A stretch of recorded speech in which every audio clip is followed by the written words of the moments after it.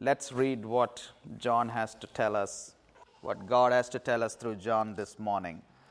Chapter 4 of 1 John and verse 7 on. It reads like this.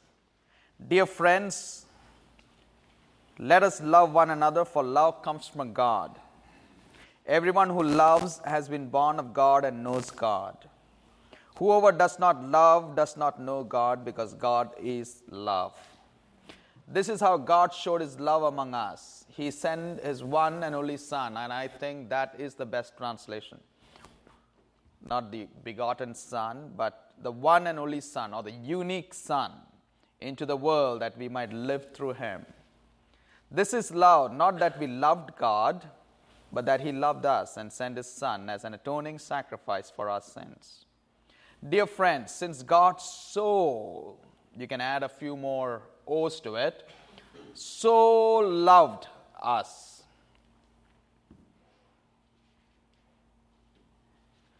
Dear friends, since God so loved us, we also ought to love one another. No one has ever seen God, but if we love one another, God lives in us and His love is made complete in us. We know that we live in Him and He in us because He has given us of His Spirit. And we have seen and testified that the Father has sent His Son to be the Savior of the world. If anyone acknowledges that Jesus is the Son of God, God lives in Him and He in God. So we know and rely on the love God has for us. God is love. Whoever lives in love lives in God and God in him. In this way, love is made complete among us so that we will have confidence on the day of judgment, because in the world we are like Him. There is no fear in love, but perfect love drives out fear, because fear has to do with punishment. The one who fears is not made perfect in love. We love because He first loved us. If anyone says, I love God, yet hates his brother or sister, he or she is a liar. For anyone who does not love his brother or sister, whom he or she has seen, cannot love God, whom he or she has not seen. An argument from the inferior to the greater. And He has given us this command: whoever loves God must love his or her brother or sister.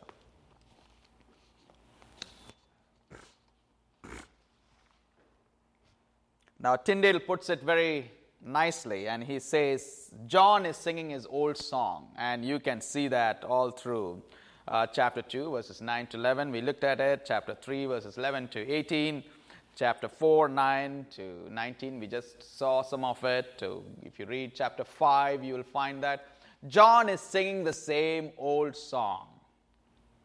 When I read 1 John, I sometimes wonder why there is a controversy as to who wrote this book, because it's so evident that the guy who wrote John's Gospel is the one who wrote 1 John, because it's so similar.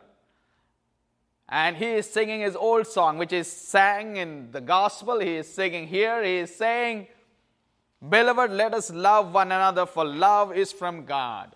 What it means, first thing, is that love is granted to another person. Love is something which I give.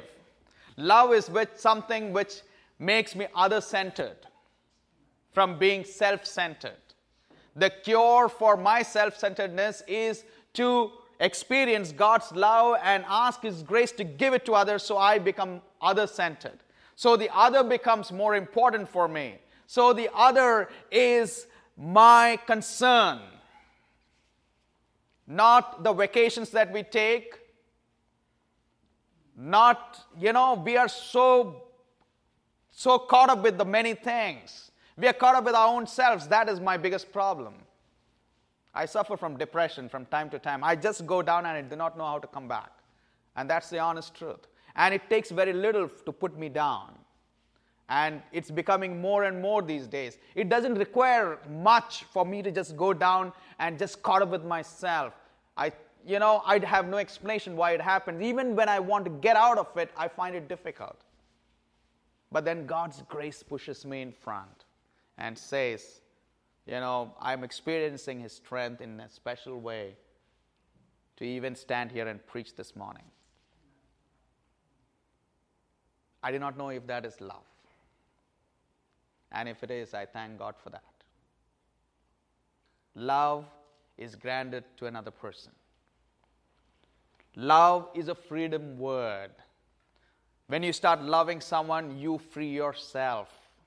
You are free of yourself and you free the other when you love the other.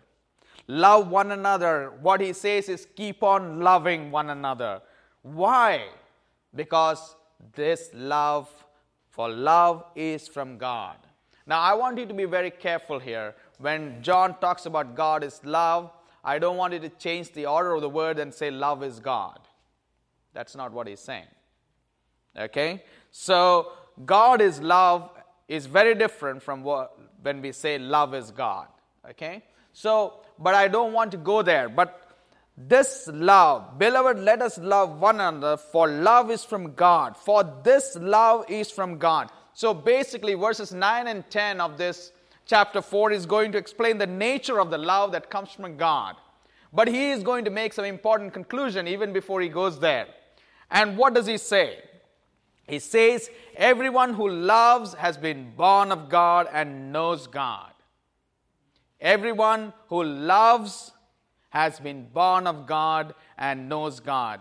What we have here is a personal, relational knowing, the knowing that we have among members of a family. This love that is spoken of is a relational love. It is a love which knows one another so intimately, so personally, that we sense and feel the pain of each other. The joy, it's so easy to share the joy and the successes of each other equally. That's the kind of love we are talking about, which is relational. The knowing, it's personal, it's a relational knowing, the knowing among members of the same family. Now, this should not be construed to mean that anyone who loves is a Christian, because 1 John chapter 3 and verse 23, what does it say? And this is his command, God's command, to believe in the name of his Son, Jesus Christ, and to love one another as he commanded us. So, a true child of God, there are two things he or she does. What is it?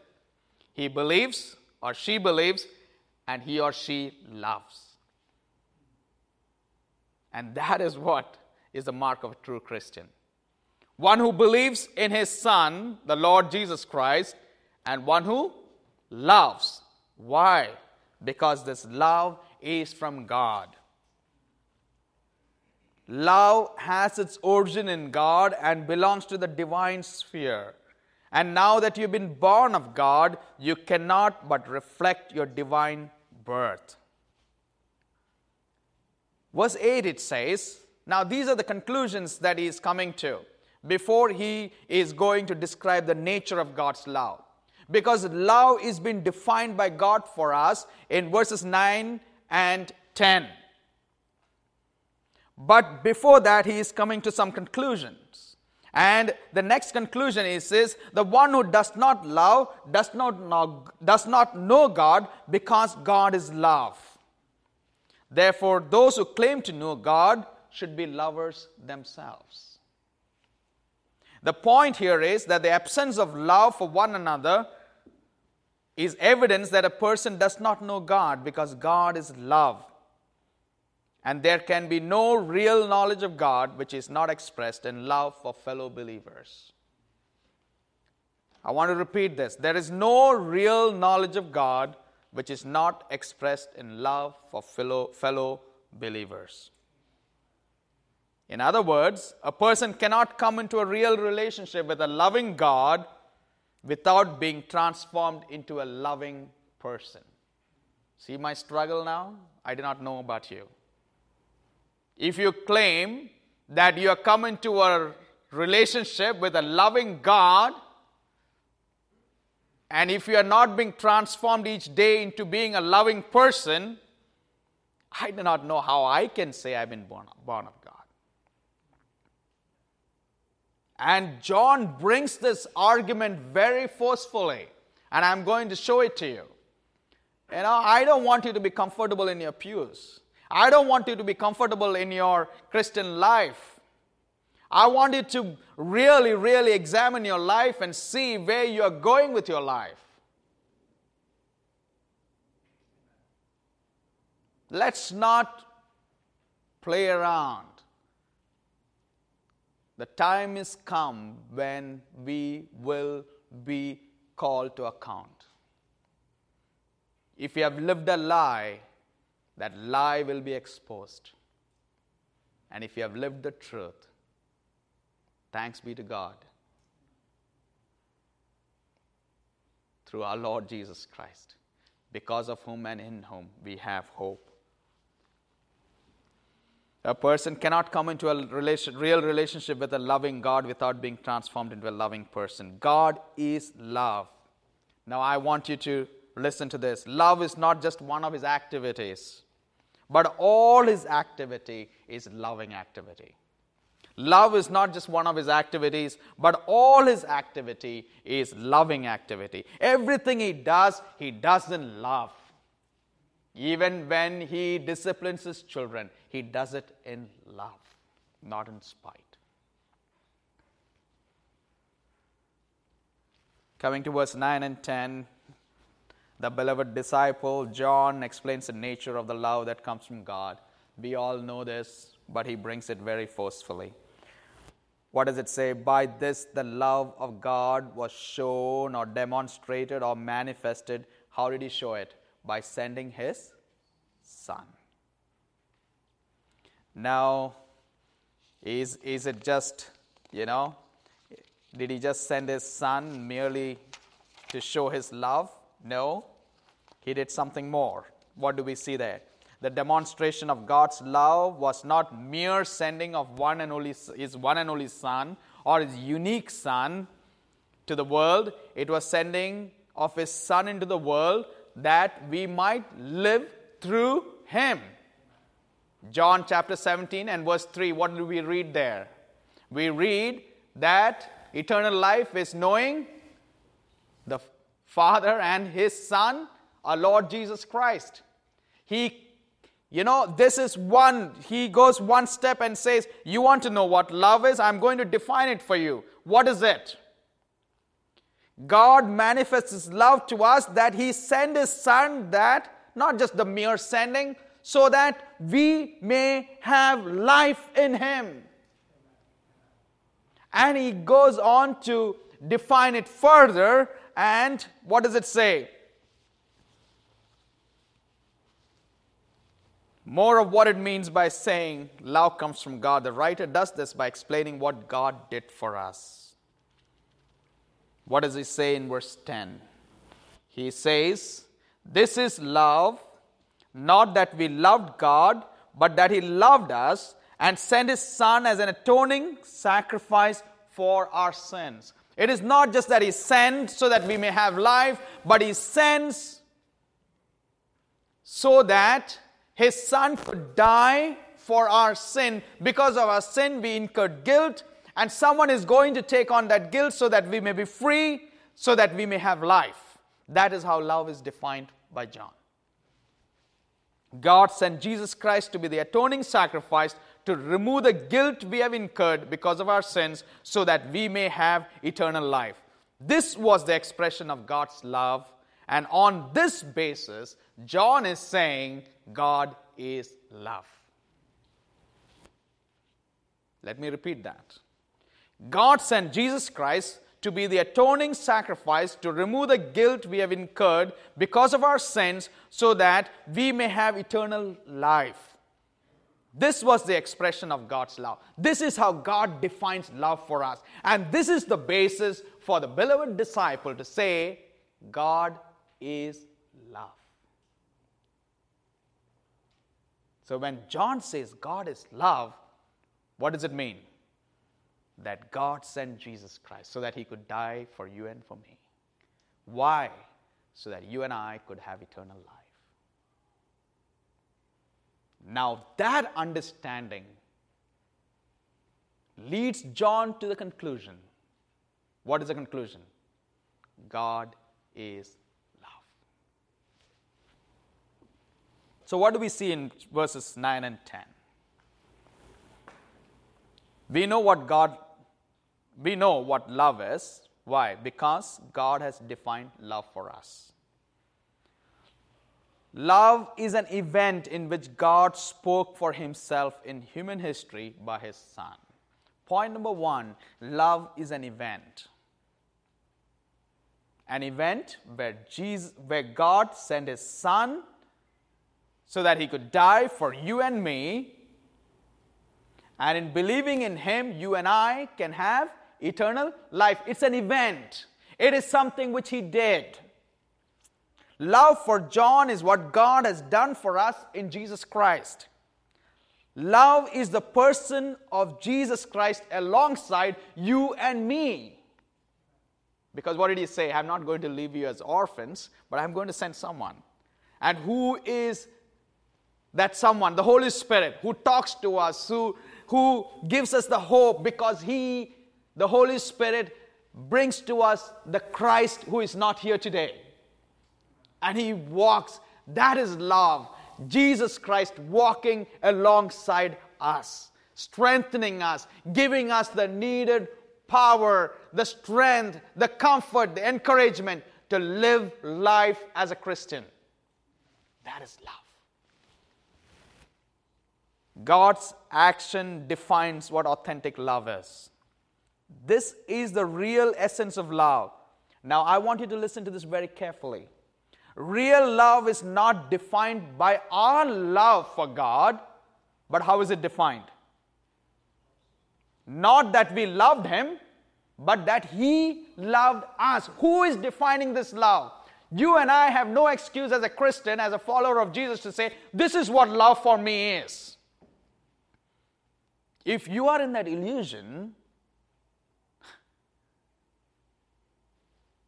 it's better today, under the light of God's word, to shake yourself of that illusion and get to reality.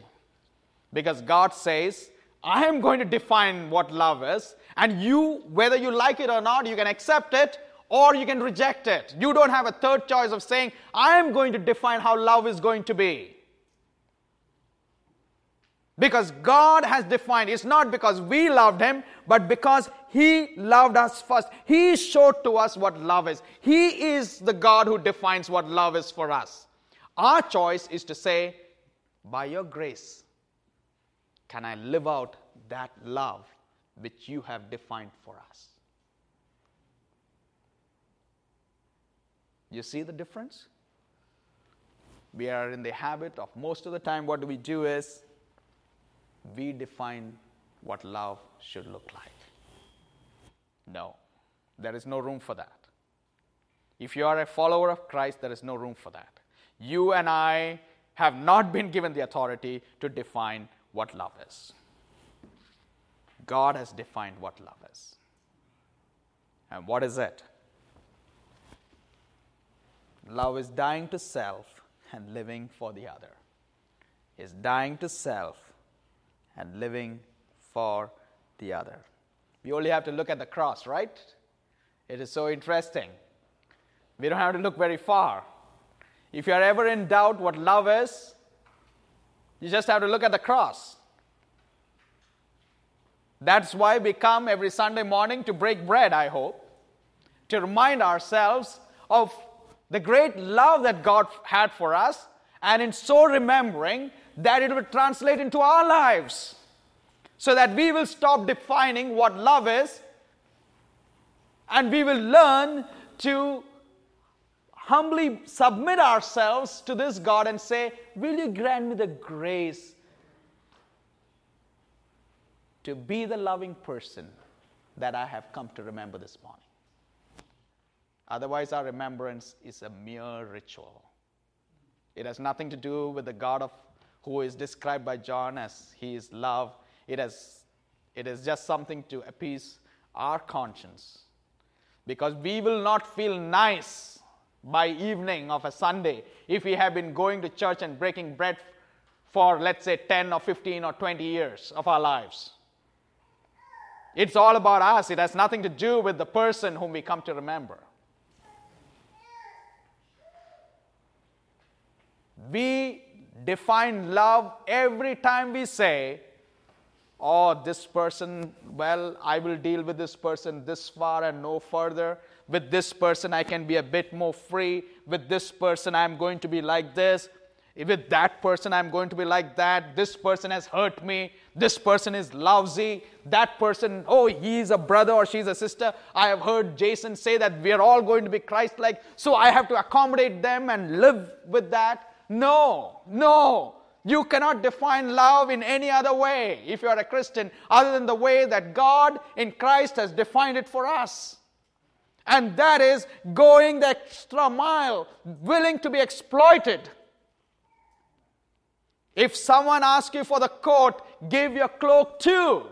If someone asks you to come 1 mile, go the extra mile. If you give out money, don't even think of asking, trying to get it back.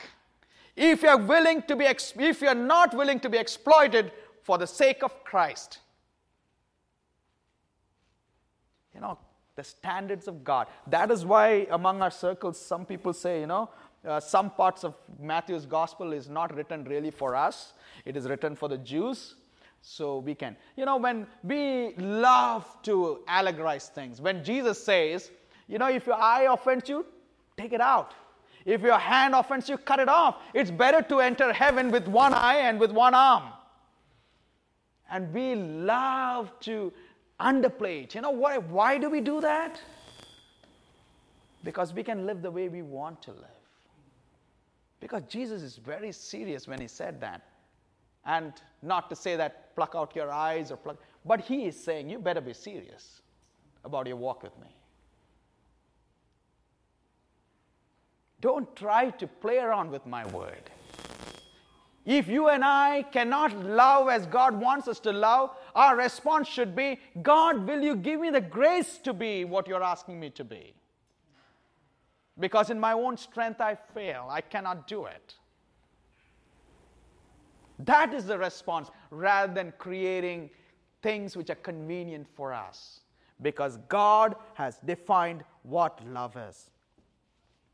But it has been this definition John gives for a very practical reason. Verse 11, since God loved us so much, in the face of such love, we have no choice but to stand in awe and wonder at a love so selfless and self-giving that one can do nothing else but show love to one another.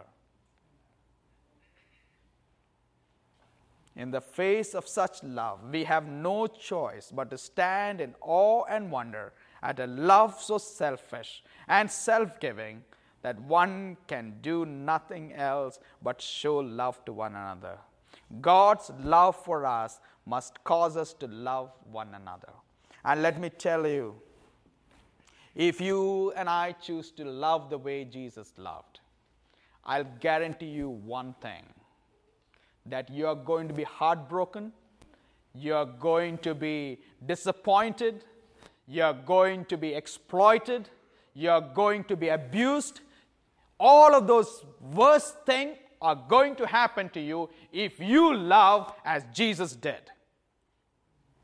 But there is a place where you don't have to love anyone. And what's the place called?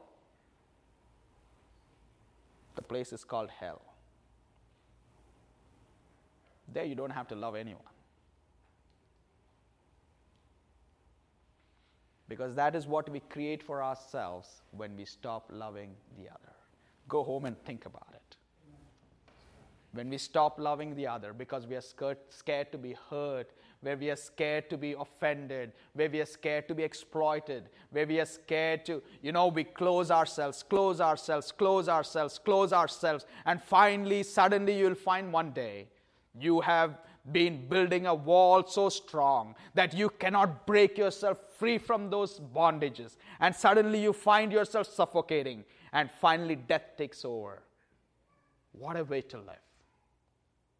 And that is exactly what we are seeing in our world today. People have been building walls, stronger walls to protect themselves. Protecting. They've come to a point where they cannot live anymore. And so now they say, give us the right to die. We just want to die. How can you live without loving?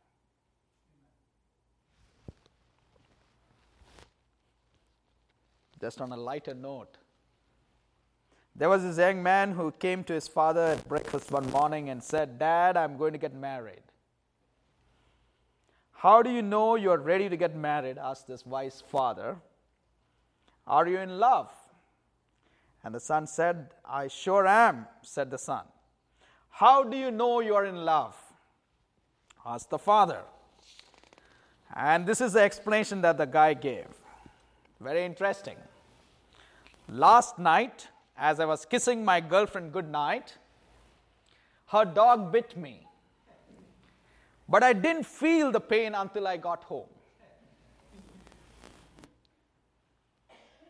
Love is not only self-sacrifice or doing things for the benefit of others, but it means forgiving the sins of the beloved and remembering them no more.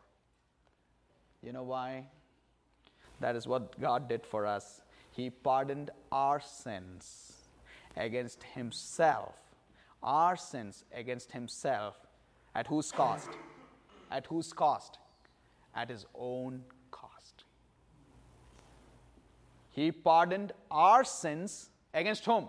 Against God. At whose cost? At his own cost.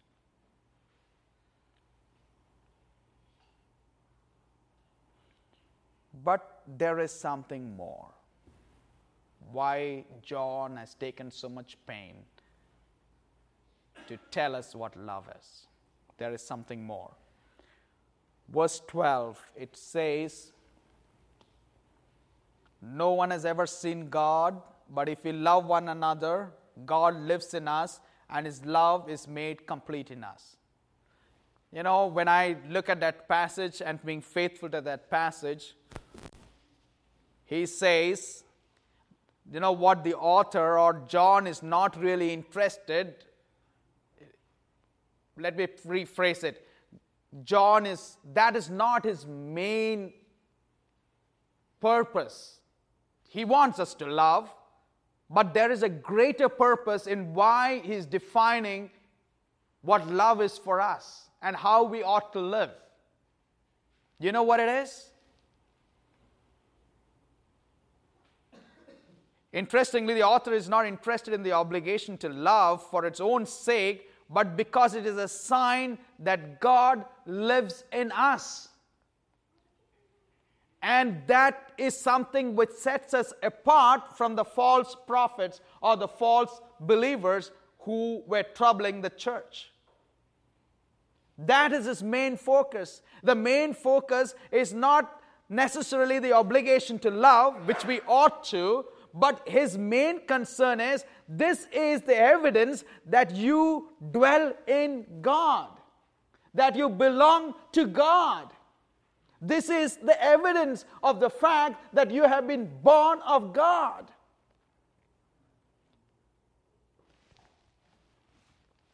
The unseen God becomes visible in Christ.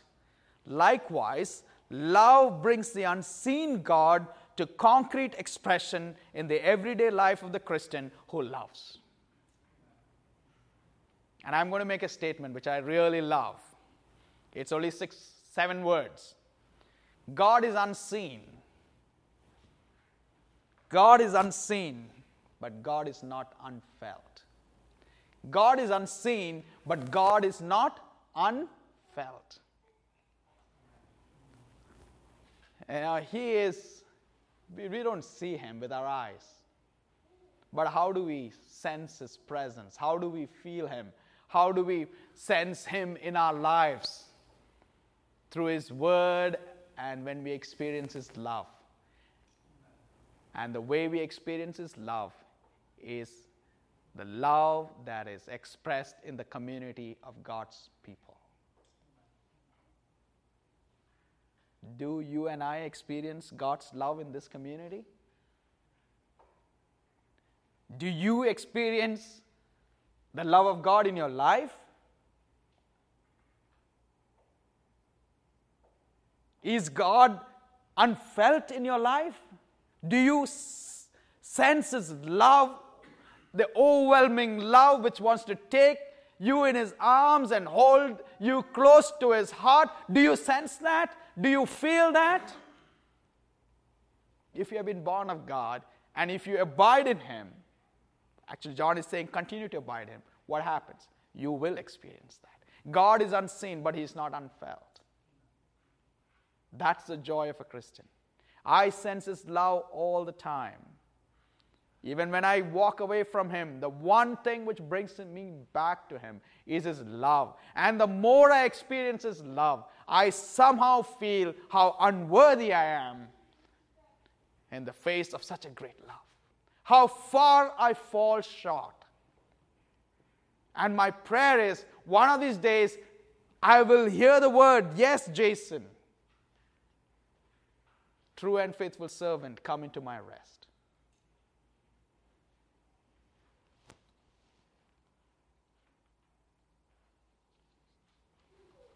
Believers who love one another demonstrate that the unseen God lives in them. And his love is made complete in us. The circle of God's love is completed when we love one another. And it goes on to talk of a lot of things. But let me close. As usual, time is against us.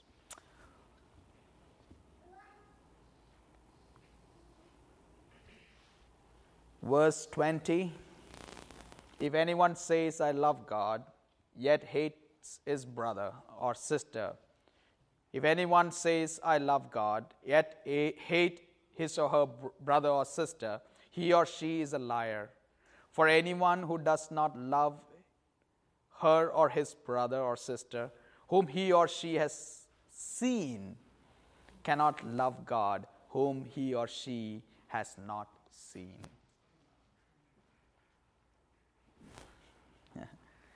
What John is doing is he's taking us from a lesser argument to a higher argument. He is saying what you can see if you can't love them, if you can't live with them in peace and harmony. What are you talking about your love for God?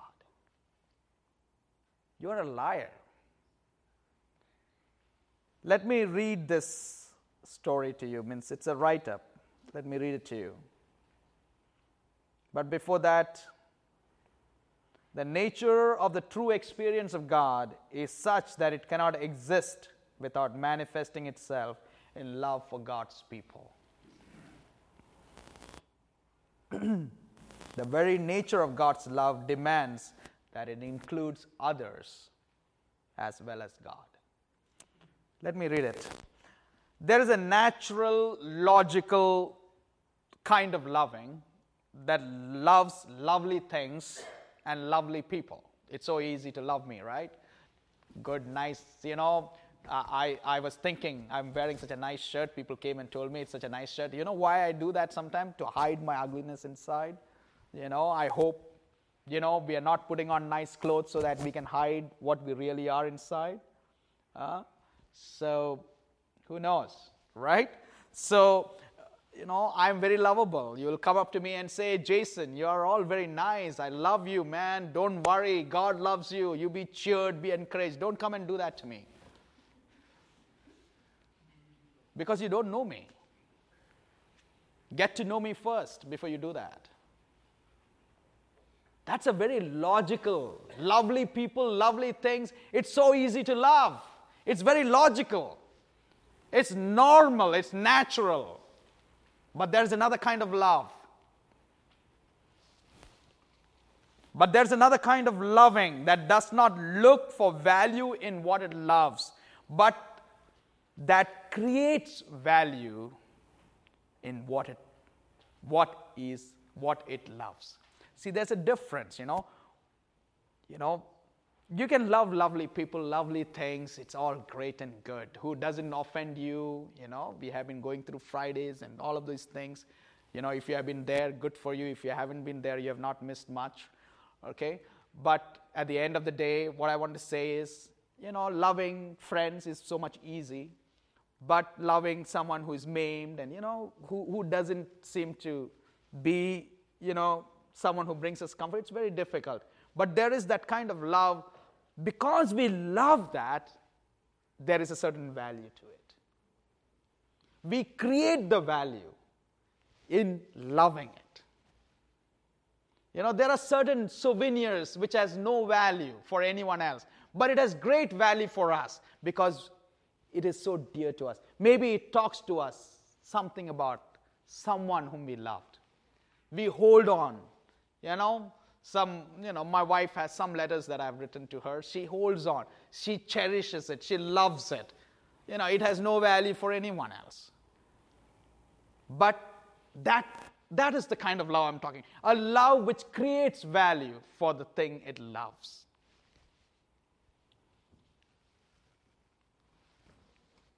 Like Rosemary's Rag Doll. Okay. Now, this writer, Ian Pitt, has a youngest child called Rosemary. She was the youngest child and was 3 when she was given a little rag doll. You know what's a rag doll, right? Judy will know it. And because she had something like that, which quickly became an inseparable companion. She had other toys that were intrinsically far more valuable, but none that she loved like she loved the rag doll. Soon the rag doll became more and more rag and less doll. It also became more and more dirty, and if you tried to clean the rag doll, it became more ragged still.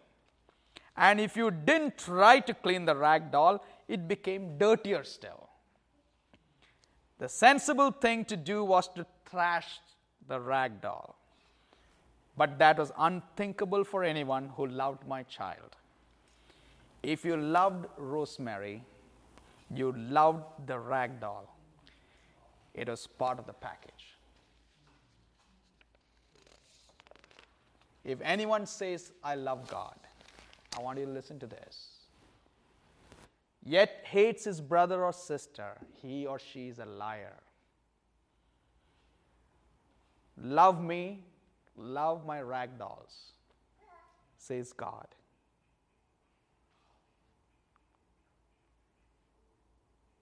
Including the one you see when you look in the mirror.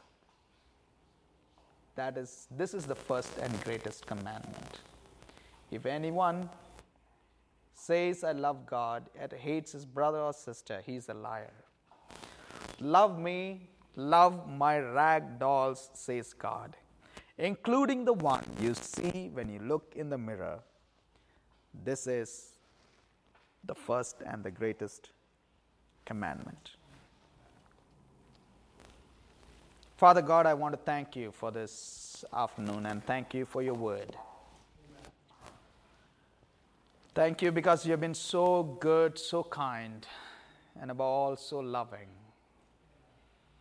that you should still choose people like me to share your word, and people like this community, Lord, with all our frailty, with all our limitedness, with all our shortcomings, that you should still love us and continue to speak to us. Lord, we are indeed grateful for your Son, our Lord Jesus Christ. We are thankful because you have loved us with such a great love. We are thankful that you have not only rescued us from the slave market of sin and set us free, you have not only defined love for us and what it means to be a Christian, but you have given us a place, a community where we can practice what love is. And we thank you for that. We thank you for one another. And Lord, may we ever keep hearing that. Words, oh Lord, love me and love my rag dolls. Oh God, we are a motley crew, Lord, whom you have brought together from different walks of life, so that you may show your love and that you may teach us how to be like your Son. So we pray, Lord, that as a community of your people, that we will live for you, that we will not make excuses, that we will not shield ourselves from hurt and being exploited, even to the point of being abused, but that we, in your grace, in the strength and in the encouragement and comfort that you give us, that we will be bold enough to venture out and be the loving person that you have showed yourself to be in your Son, so that we may truly become a community, holding each other gently, holding each other in love, holding each other with encouragement and comfort, which we have received from you, so that this may be a community grown not in our strength, but in the strength that you give us. That this may be a community, not something it can boast of itself, but which finds its affirmation in the fact that God loves us and that God will see us through. Lord, I pray for this community that in the coming days, that we will be a people who will love you so much that we'll forget ourselves, that will be caught up with your things, that will forget the things, O Lord, which tie us down, so that it will be more about you each passing day, so that the day when we see you, we will truly be what you want us to be. We know, Lord, that the work that you have started in us, you will see it to completion. We acknowledge and confess this morning, Lord, that the only thing that we need in our life is your Son. And the only hope that we have is you. And the only life that we share, the only true life that we share with each other is the life that you have so graciously given to us, your very life. And we know, Lord, all of this is possible because of your Son, of his work on that cross and of his work that continues even today, and of the promise that you will see us to that day when you will come to take us to be with you. We thank you for all of these good things. Thank you, Lord, even for reminding us that in you we have become overcomers. We have overcome the world. And as overcomers, Lord, we need not be slaves to our own selves again, but in your power, we can rise up with strength. We can rise up as eagles.